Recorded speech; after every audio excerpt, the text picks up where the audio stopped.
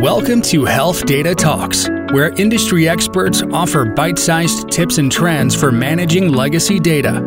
Thanks for joining us. I'm Shannon Larkin from Harmony Healthcare IT, and today I'm talking to Dr. Mark Khrushchev, who is an emergency physician and clinical informaticist at St. Joseph Health System in Indiana. Thanks for being here, Dr. Khrushchev. Thank you very much. Yeah, so you work in the ER. Why don't you start off by telling us a little bit about your background and career?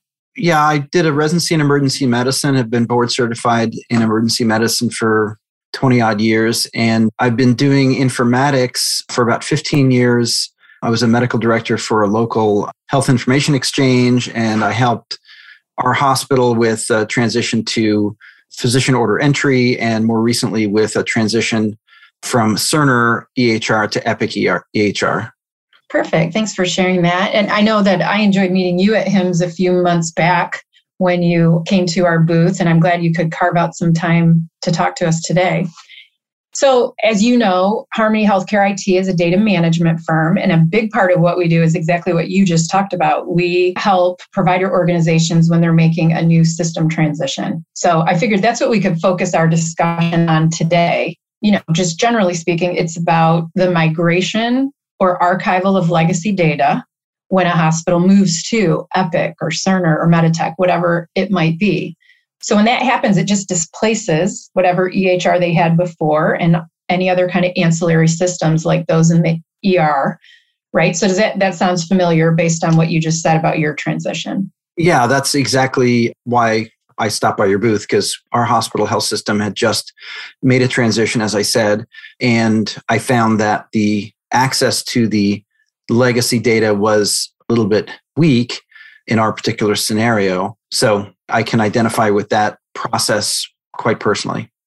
Yeah, so with that in mind, I liked our discussion because you were sharing some of the clinical situations, which is why I thought it would be a good idea for us to talk. So could you start out just maybe with an example, or what comes to mind when you think of where legacy data might need to be accessed by you in the emergency room? You know, in the emergency department, we often are working very quickly with patients who are unable to respond to us and to relay their medical history.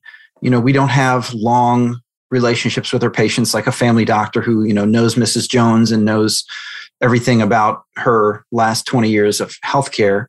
So it's important, it's urgent that we understand what kind of complex medical diagnoses the patients have. And, you know, there are a lot of reasons why people aren't able to share that information. It could be cognitive deficit, dementia, or they're unresponsive, they're under the influence of mind-altering substances, other psychosocial limitations, or just poor healthcare literacy. So that's kind of why it's really important for us to be able to get a hold of some of this stuff. Totally makes sense.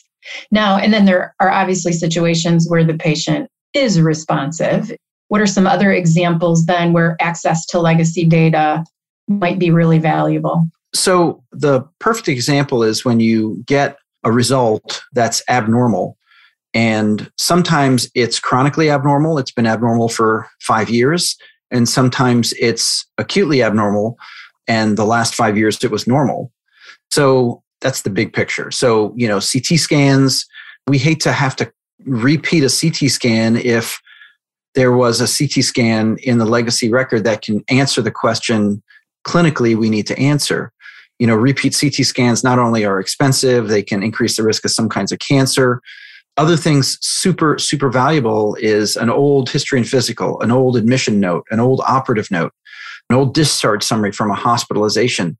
If you don't have that, you're starting from scratch, and sometimes you can really miss a lot of important information when you're trying to care for the patient, you know, in the here and now. Right, that makes sense. And those are good examples of how important historical information can be at the time of care. And I know that when you and I talked, we also talked about non-clinical data, which I thought was interesting from your perspective. So what about this, you know, non-clinical data and a use case that might be particularly helpful there? Yeah, sure. So our health system, we have, in our community, I should say, we have several different health systems. And those health systems have different call groups, and this surgical group is covered by that doctor, and this gastrointestinal group is covered by another provider. And so knowing who is responsible for the care of that patient is really important. A lot of health systems don't want their patients referred outside their health system. They want the patient to be, as they say, sticky to their health system. And if somebody hasn't been to the hospital for 2 or 3 years, but they had been seen by one of these health systems, access to the old data provides us with the ability to look and say, oh, it looks like you were with, the Wilson group, and we can contact them to provide you with care now. One of the non-clinical bits of information that's really important is who is the provider that's responsible for a particular patient. We always have on-call lists, but in our community, we have several different health systems. And within the health systems, we have several different physician groups. So if an orthopedic doctor from one system is not on call, but the patient has been cared for by another provider, those health systems want their providers to continue to provide care. So accessing data from 2 years ago or 3 years ago will say, oh, it was Dr. Jones who did your right hip surgery. Now that you have a left broken hip, let me call Dr. Jones's partner and not call some other health systems provider. And that provides a stickiness for the health systems that is really important for maintaining their patients within their health system. Yeah, for sure it does. And I'm sure the review of those records also helps you provide better care, right? Absolutely. So the clinical information helps me, and in some ways, some of that non-clinical information helps the other providers that I call, my consultants that I call from the emergency department. That's right. So your health system recently went through a system transition, you said, I think from Cerner to Epic. Do you have any advice for clinicians or just other provider organizations that are moving in that direction when it comes to this question of data and access? Well, I would say that spend some good amount of time thinking about how you as a provider are going to access the old data. You don't want to have to log on to several different apps to get access to the data. These days with our transition, sometimes I have to log on to a health information exchange to get old data.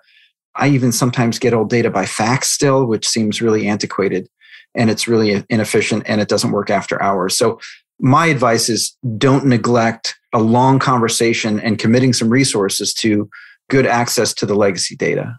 Yeah, it makes sense. And that's what we do every day is, just talk to organizations about how we can streamline it. You make a move to a new EHR and get everything in one place. And what we want to do is go out and help consolidate all of that legacy data into one place, even make it available through single sign-on so it's fully integrated. So if you're in Epic or Cerner or Meditech and you need to access that legacy record, you're more like a click away than, like you say, a fax away or a call away. Yeah, for sure. And when I was at HIMSS, I stopped by a lot of the booths of the companies that provide resources to maintain legacy data. And there are a lot of different ways to do it. And that's the conversation you need to have with your IT team and with your medical staff about what they want to have access to and how many flips and twists are they going to be willing to do to get to that legacy data. Yeah, it was so nice to meet you there. And thanks for taking us up on our invitation to join us. I know it was a quick conversation, but it's so nice for our audience to hear a clinical perspective. So I appreciate the discussion. Well, thanks for having me. It was a nice conversation. To our audience, thanks for tuning in. Be sure to join us next time for more meaningful discussion around the management of legacy health data. That's it for this session of Health Data Talks. Check out helpful resources at harmonyhit.com and follow us in your favorite podcast app to catch future episodes. We'll see you next time.